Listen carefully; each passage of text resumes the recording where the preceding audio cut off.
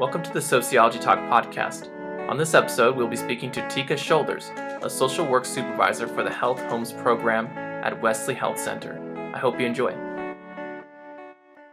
All right, welcome to a new episode. So here we have Tika Shoulders. She is the social work supervisor for the Health Homes program at Wesley Health Center. She is an alumna from California State University, Bakersfield, Antelope Valley, our satellite campus. So she was a student of mine, and I'm so glad to have her here to talk about her experiences. So we're really going to dig into a little bit about, your educational history, and then your experiences, and then what you actually do today. Okay. And so the first question I have for you is, how did it start? So what made you get into sociology? What drew you to that major? Well, initially I wanted to major in psychology. I wanted to study about the mind and social behaviors, the cognitive process of individuals. So CSUB was not doing psychology as a major. So I ended up minoring in psychology. Right. I decided that psychology was a good fit because it helped you understand social life, social change, and the causes and consequences of social behavior relating to organizations, groups, and how people interact within those different contexts. Right. Yeah. So when you say CSUB doesn't have the psychology program, the satellite campus, right? So they don't have the psychology program. We do have one faculty member on campus. She does teach some classes, but not enough to be a major. So you can be a major. Right. Yeah, you can minor in it. Did you minor in it? Yes, I did. Okay, so yeah, you were able to get some of that. So you were more into behavior, right? Right. So what drew you in was the social sciences and the social behaviors, because you felt like they were maybe related, or? More so, yes, related. I wanted to understand why people do things that they do. Why, for instance, like I'm very into substance abuse in the substance abuse program. I wanted to figure out what made individuals turn to drugs, or why was it so hard to stop using drugs and stuff like that. Yeah. Okay. So how the mind works. I wanted to really understand how the mind works. Right. Yeah. And so it sounds like you were, you have a firm grasp of social psychology now, right? Just having that experience and that exposure to sociology and psychology. Right. And, how the mind can influence, your behavior, and how also group settings and society can influence an individual's behavior as well. So that back and forth relationship. Yeah. So it seems very important. Yeah. Right. That's awesome. And so it worked out for me too, because I really liked having you. When I was teaching classes, you'd ask questions, and I'd be like, had to think about it. Like, yeah, that's a really good question. So it really challenged my teaching, but I think it made me better, so. You were a great professor. Oh, thanks. Yeah. You were a very strong student. And so I'm just going to skip ahead a little bit. So you were, you did very well, of course, in the sociology program. You graduated with high marks, high GPA. And so what made you decide to go into a master's in social work program? For me, it was more so giving back to society. I am in recovery. I've been in recovery for 12 years. And I wanted to be able to give back and help someone else, because when I finally got help with my addiction, it was a social worker that did it. So, yeah. Okay. Yeah. So giving back. So you were, you were struggling with something, and the person that really helped you out of that was, did they inspire you, or did you admire them, or? Yeah, their story. So, when you start counseling or substance abuse counseling classes or whatever, the lady that really got to me, she told my story, and she was able to she was living like a good life, Mm-hmm. you know. So she made me realize that change was possible. Mm-hmm. And I wanted to do whatever she did to help people like myself. Wow. Yeah, that's awesome. Yeah, that's a really good way to. So you were really just inspired to knowing that you're not stuck. You can. This is not Right, permanent. You know, it's temporary, right, and right, it can change. You know, your situation. So right. that's really awesome. Yeah. Um, and so with now that you're in the you were accepted to the MSW program. And you started with a cohort. I think you had really close friends that were with you. Yeah, um, my best friend. Yeah. yeah, that's it, and that makes it all the better too, right, having Right, to experience this together. And so right. what did you notice which was different from your undergraduate experience? So how was graduate school different than an undergraduate program? Can you help me Right. understand that? You have a massive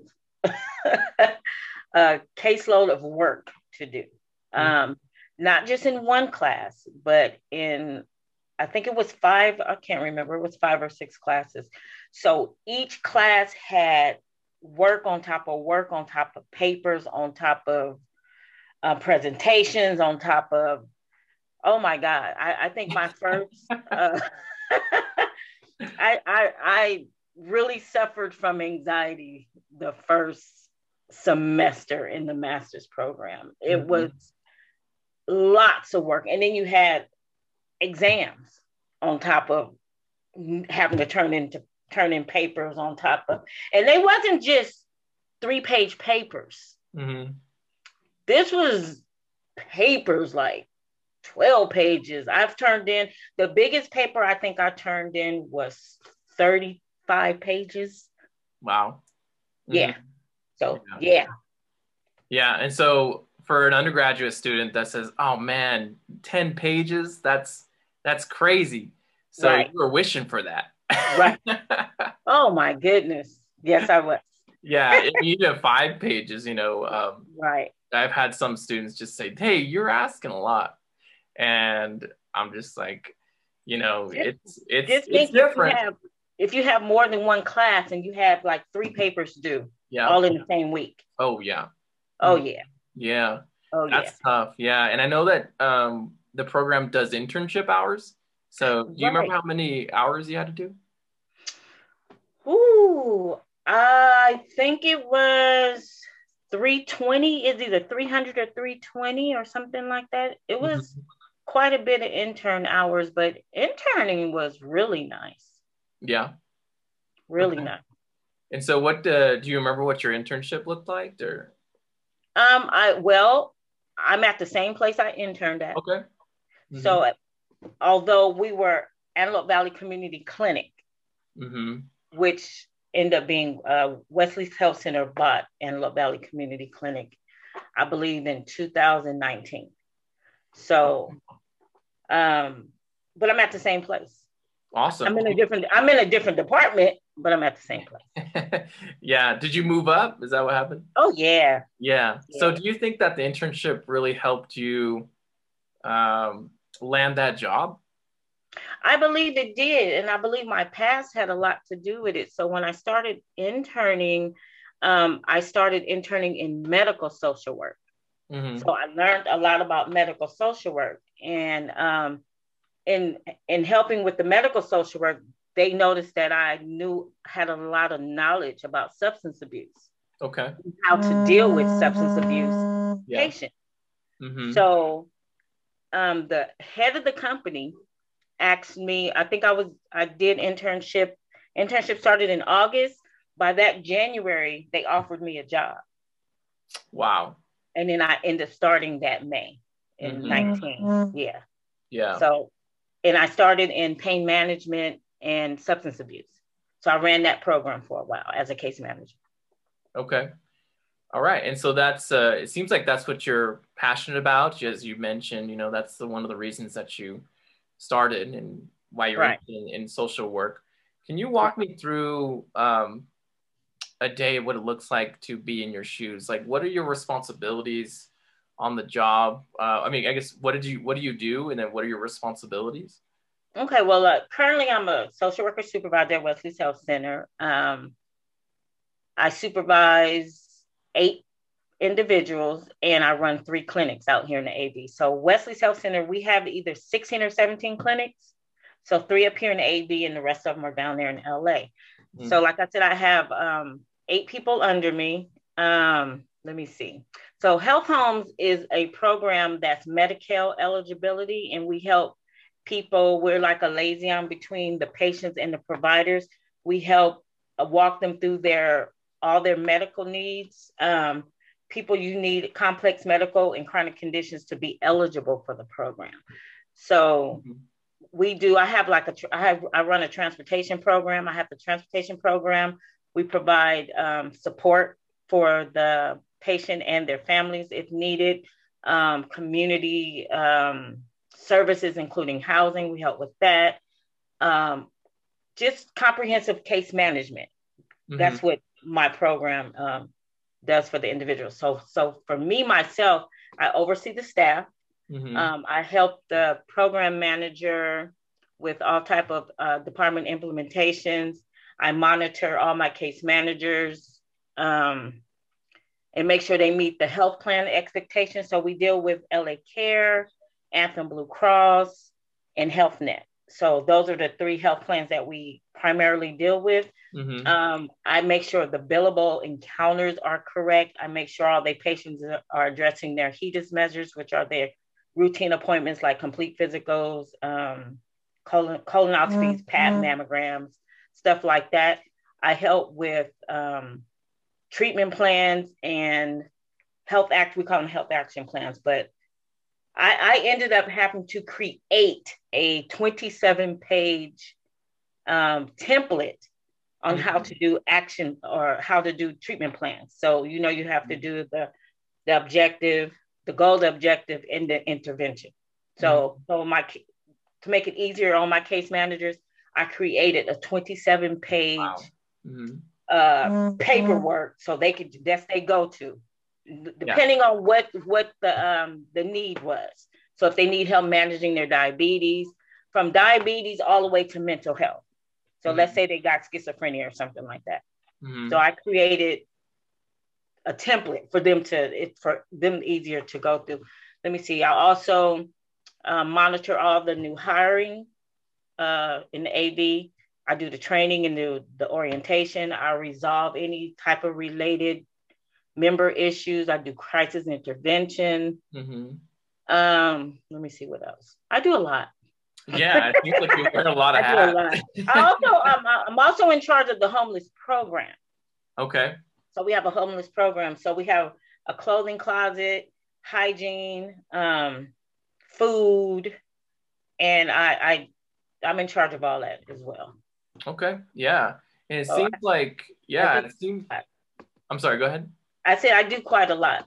Yeah, it does seem like it, and it seems like you're able to see the support that you give to the community, which I guess maybe it seems pretty rewarding, right? And so it is. So what would be some of the challenges, I guess, of your job? So with me being supervisor, the only challenge that I really have, I'm going to give you the challenges of being case manager and supervisor, because I was a case manager first. Okay.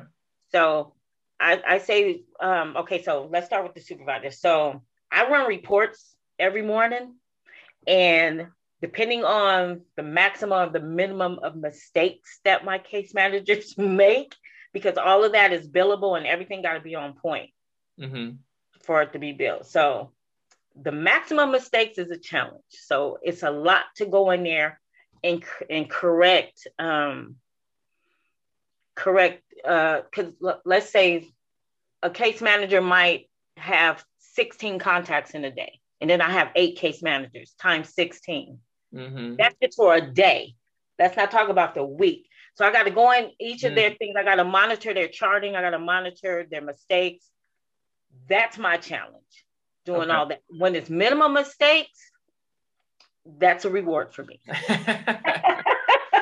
Yeah, we're gonna have That's a to reward for me. That makes me know that I'm doing my job. Okay, cool. I do all the training and the supervising, so that makes me be like, okay, they got it. Right. Okay, they got it. Yeah. Mm-hmm. And it's a lot of steps. It's so many little steps that it's easy to forget a step. So I have to monitor all that. So as a case manager, I believe working with the homeless is a challenge. So we have homeless that have substance use disorders. Mm-hmm. And they have a lot of shelters that you got to be abstinent in order to go into the shelter, or finding some type of program that does harm reduction. Although we have a substance program there, which is awesome. So we do harm reduction, but if we don't have no space, we have to refer out. Medication management and compliancy for homeless individuals is very difficult, especially when they have mental health diagnoses. Mm-hmm. And just the whole thing of the lack of resources for housing and the length of time that it takes for a patient to even get into housing. It could take up to 2 years. So that part hurts. And when it's too cold outside, I think about my patients. When it's hot outside, I think about my patients. You know what I'm saying? So that part is the reward for that is getting them the help they need, connecting them to the resource, because we're a referral source for the homeless. We don't actually have the vouchers in the program to get them into the housing. We refer them to places like LA Family Housing or the People's Concern, where Lavonda works at. We refer them to those type of places which have the housing programs to get them in. But the wait list is just horrible. But when we can do that and get them the resources that they need as far as substance abuse or housing is so rewarding. I have 2 patients that I just got housed, and it's just like Musa, you know, I did something, I did good. So that's the hard part. Yeah. It seems like that could be really tough, you know, and really weigh heavily on you, knowing that you're not able to help immediately, right? That it's like there's maybe more steps that are involved before the individuals that you serve can get the help that they need. And so I can imagine how that could be, you know, very stressful or, really, really weigh down on you. So, like we have one very good resource, but it's just a 14-day program. Like we can get them off the streets. It'll take about 4 hours. We get them to a shelter, or it's through DPSS. They have a program. It's a 14-day voucher program, but it's only 14 days. So within that 14 days, we're scrambling to find out which one of the programs out here got an opening, or who could help them to the next level. Because we just refer and put them in something called the HMIS system, which is called Clarity, and engage their homelessness, and then other organizations go in there and grab them out of there, which is still it's a weight gain. It's a waiting game. Yeah. It seems like there's a lot of is there a lot like a paperwork, or what is the delay? Ooh, yes, it's I think, you know what, we get a lot of money in the Antelope Valley or LA County for homelessness and programs.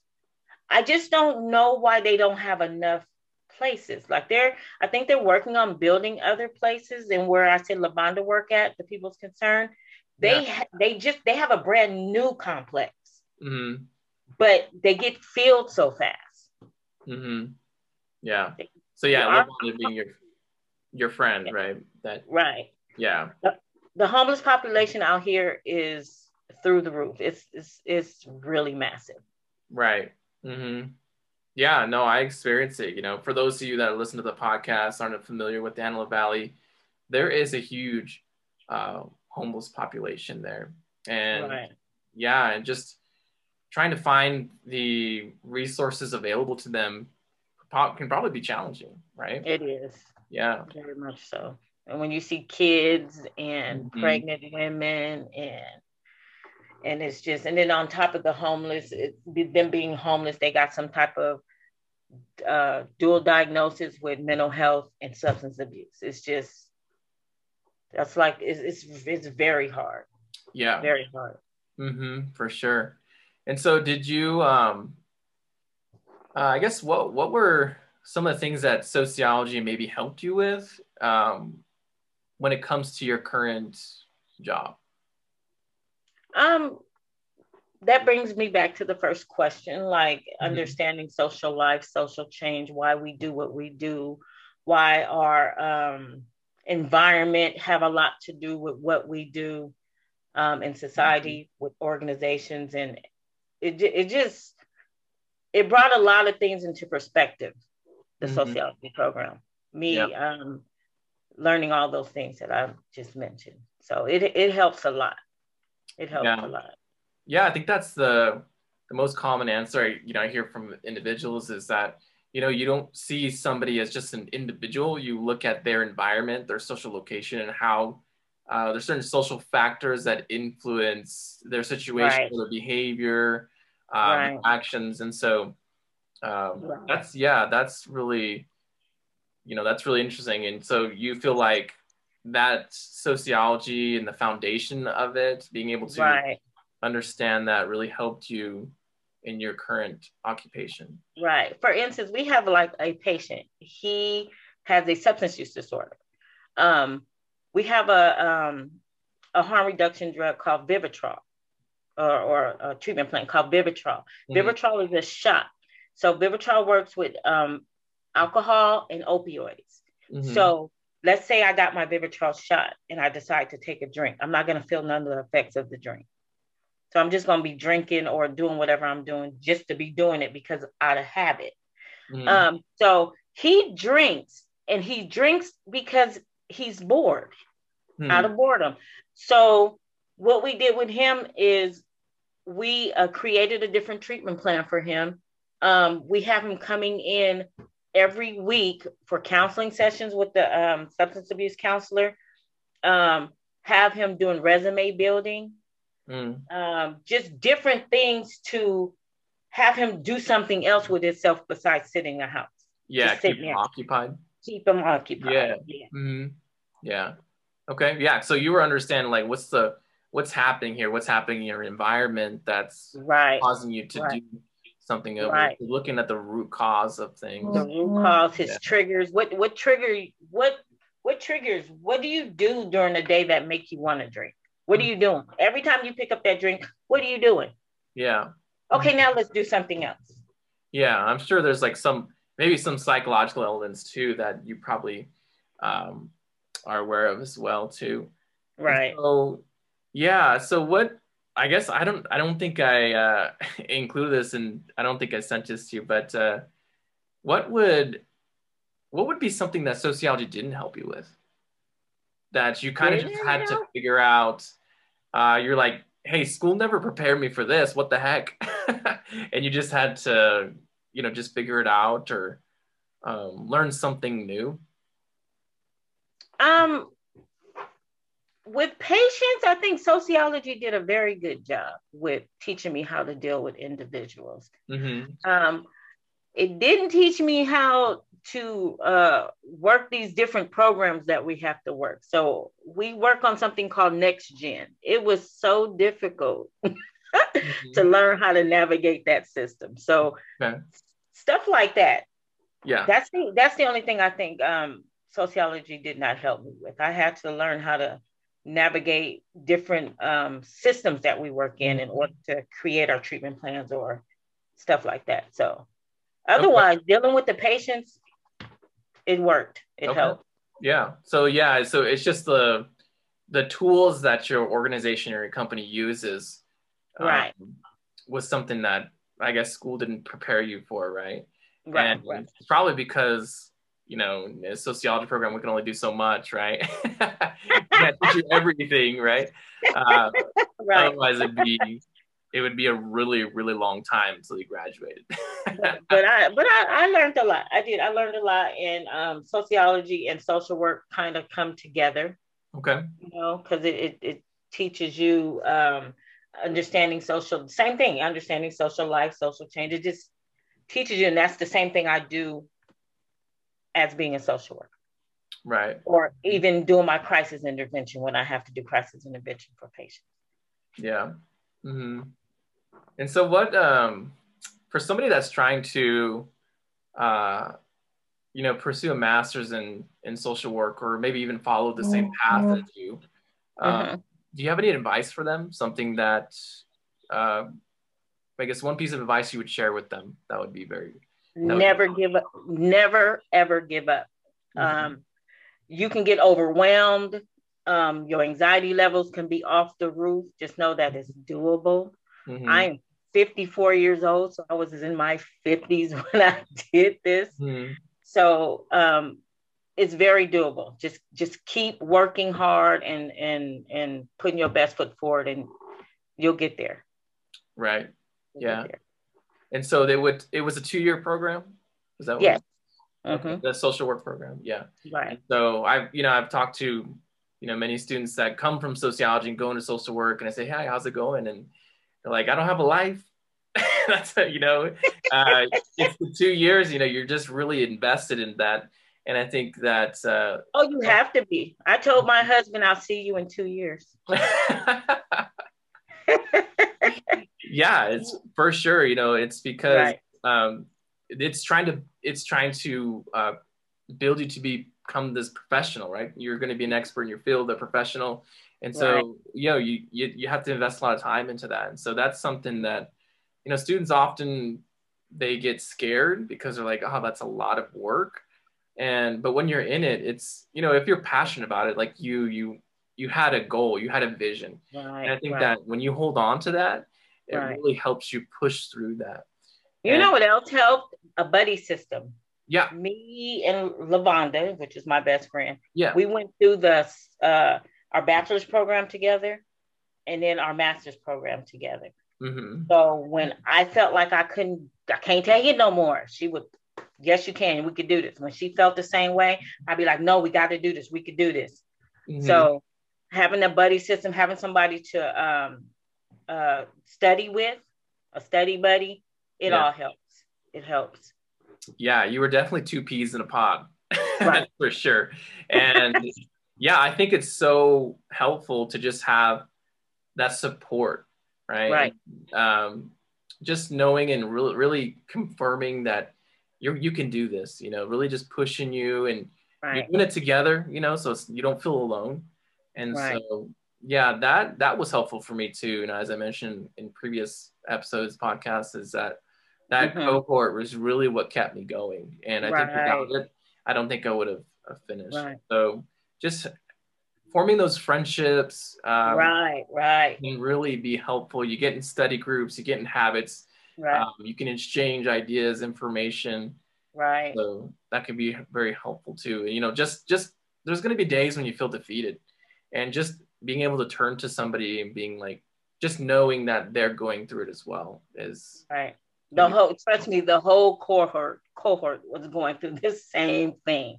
We were all, and it was a big help to have not just me and my best friend, but the whole cohort helping each other out when needed. Like you have some people that's better in some areas than others. As far as like I corrected many of people's papers before they handed them in, because that's my strong point. So I did that, and and Lavonda was good at her part, and this person was good at their part. So we all helped each other to get that degree. It was awesome. It was, and I'm still working. No, I'm getting internship hours now, not internship hours, but supervision hours to get my LCSW. Right on. Right. So this week I've been on vacation, and I took all my CEUs, my continual education, in order to take my LCSW, probably at the end of the year. Yeah, cool. So can you kind of explain briefly what LCSW is for people listening in? Oh, LCSW is a licensed clinical social worker. So right now I have my ACSW, which is an associate clinical social worker. The licensed social worker do more of the therapy than I do. Like right now, I could do crisis intervention and I do brief therapy. But when I become an LCSW and you work with people with behavioral health issues like depression, anxiety, PTSD, and you do sessions with them. So the sessions can be monthly, bi-weekly, even weekly, and 30 minutes to an hour sessions with them to help them understand and be able to obtain coping skills to deal with whatever they're diagnosed with. Okay. So I'm almost there. Yeah, that's awesome. Yeah. And so did somebody like watch you, or how do they know that so you're ready for the next step? Getting supervision hours, I have a LCSW that is at my clinic, and I go have an hour of supervision with her every week, Friday. And there's like, I believe it's 4 LCSWs at our clinic, and we do group supervision, either bi-weekly, sometime once a week, and then sometime every other week. So I have group supervision with the LCSW, with the licensed ladies, and I learn a lot from them. And I learn how, and in having supervision with them, I learn how to diagnose individuals, what it takes to diagnose them, the co-occurring disorders, what the different elements that you need to make this the diagnosis and stuff like that. It's pretty nice. I like it. Yeah, that's awesome. Yeah. Well, you're almost there, and you're going to be there sooner than later. And so it's so awesome to see you come this far. You know, I remember the first time you came into my class, and and just to see you now, it's so awesome. And I wish you the best. And I really appreciate you coming and talking to us on this podcast. And you're so welcome. I thank you for having me. And you were one of my favorite professors and one of the best professors that I had. So you taught me a lot. And I want to thank you for that. Thanks. Yeah. Can you let everybody know I didn't pay you to say that? No, I didn't need to say that. All right. You take care. Thank you. You too. Thank you, Professor Sanchez. Thank you for listening to the Sociology Talk podcast. Make sure to check out other episodes for more stories about the lives of sociologists.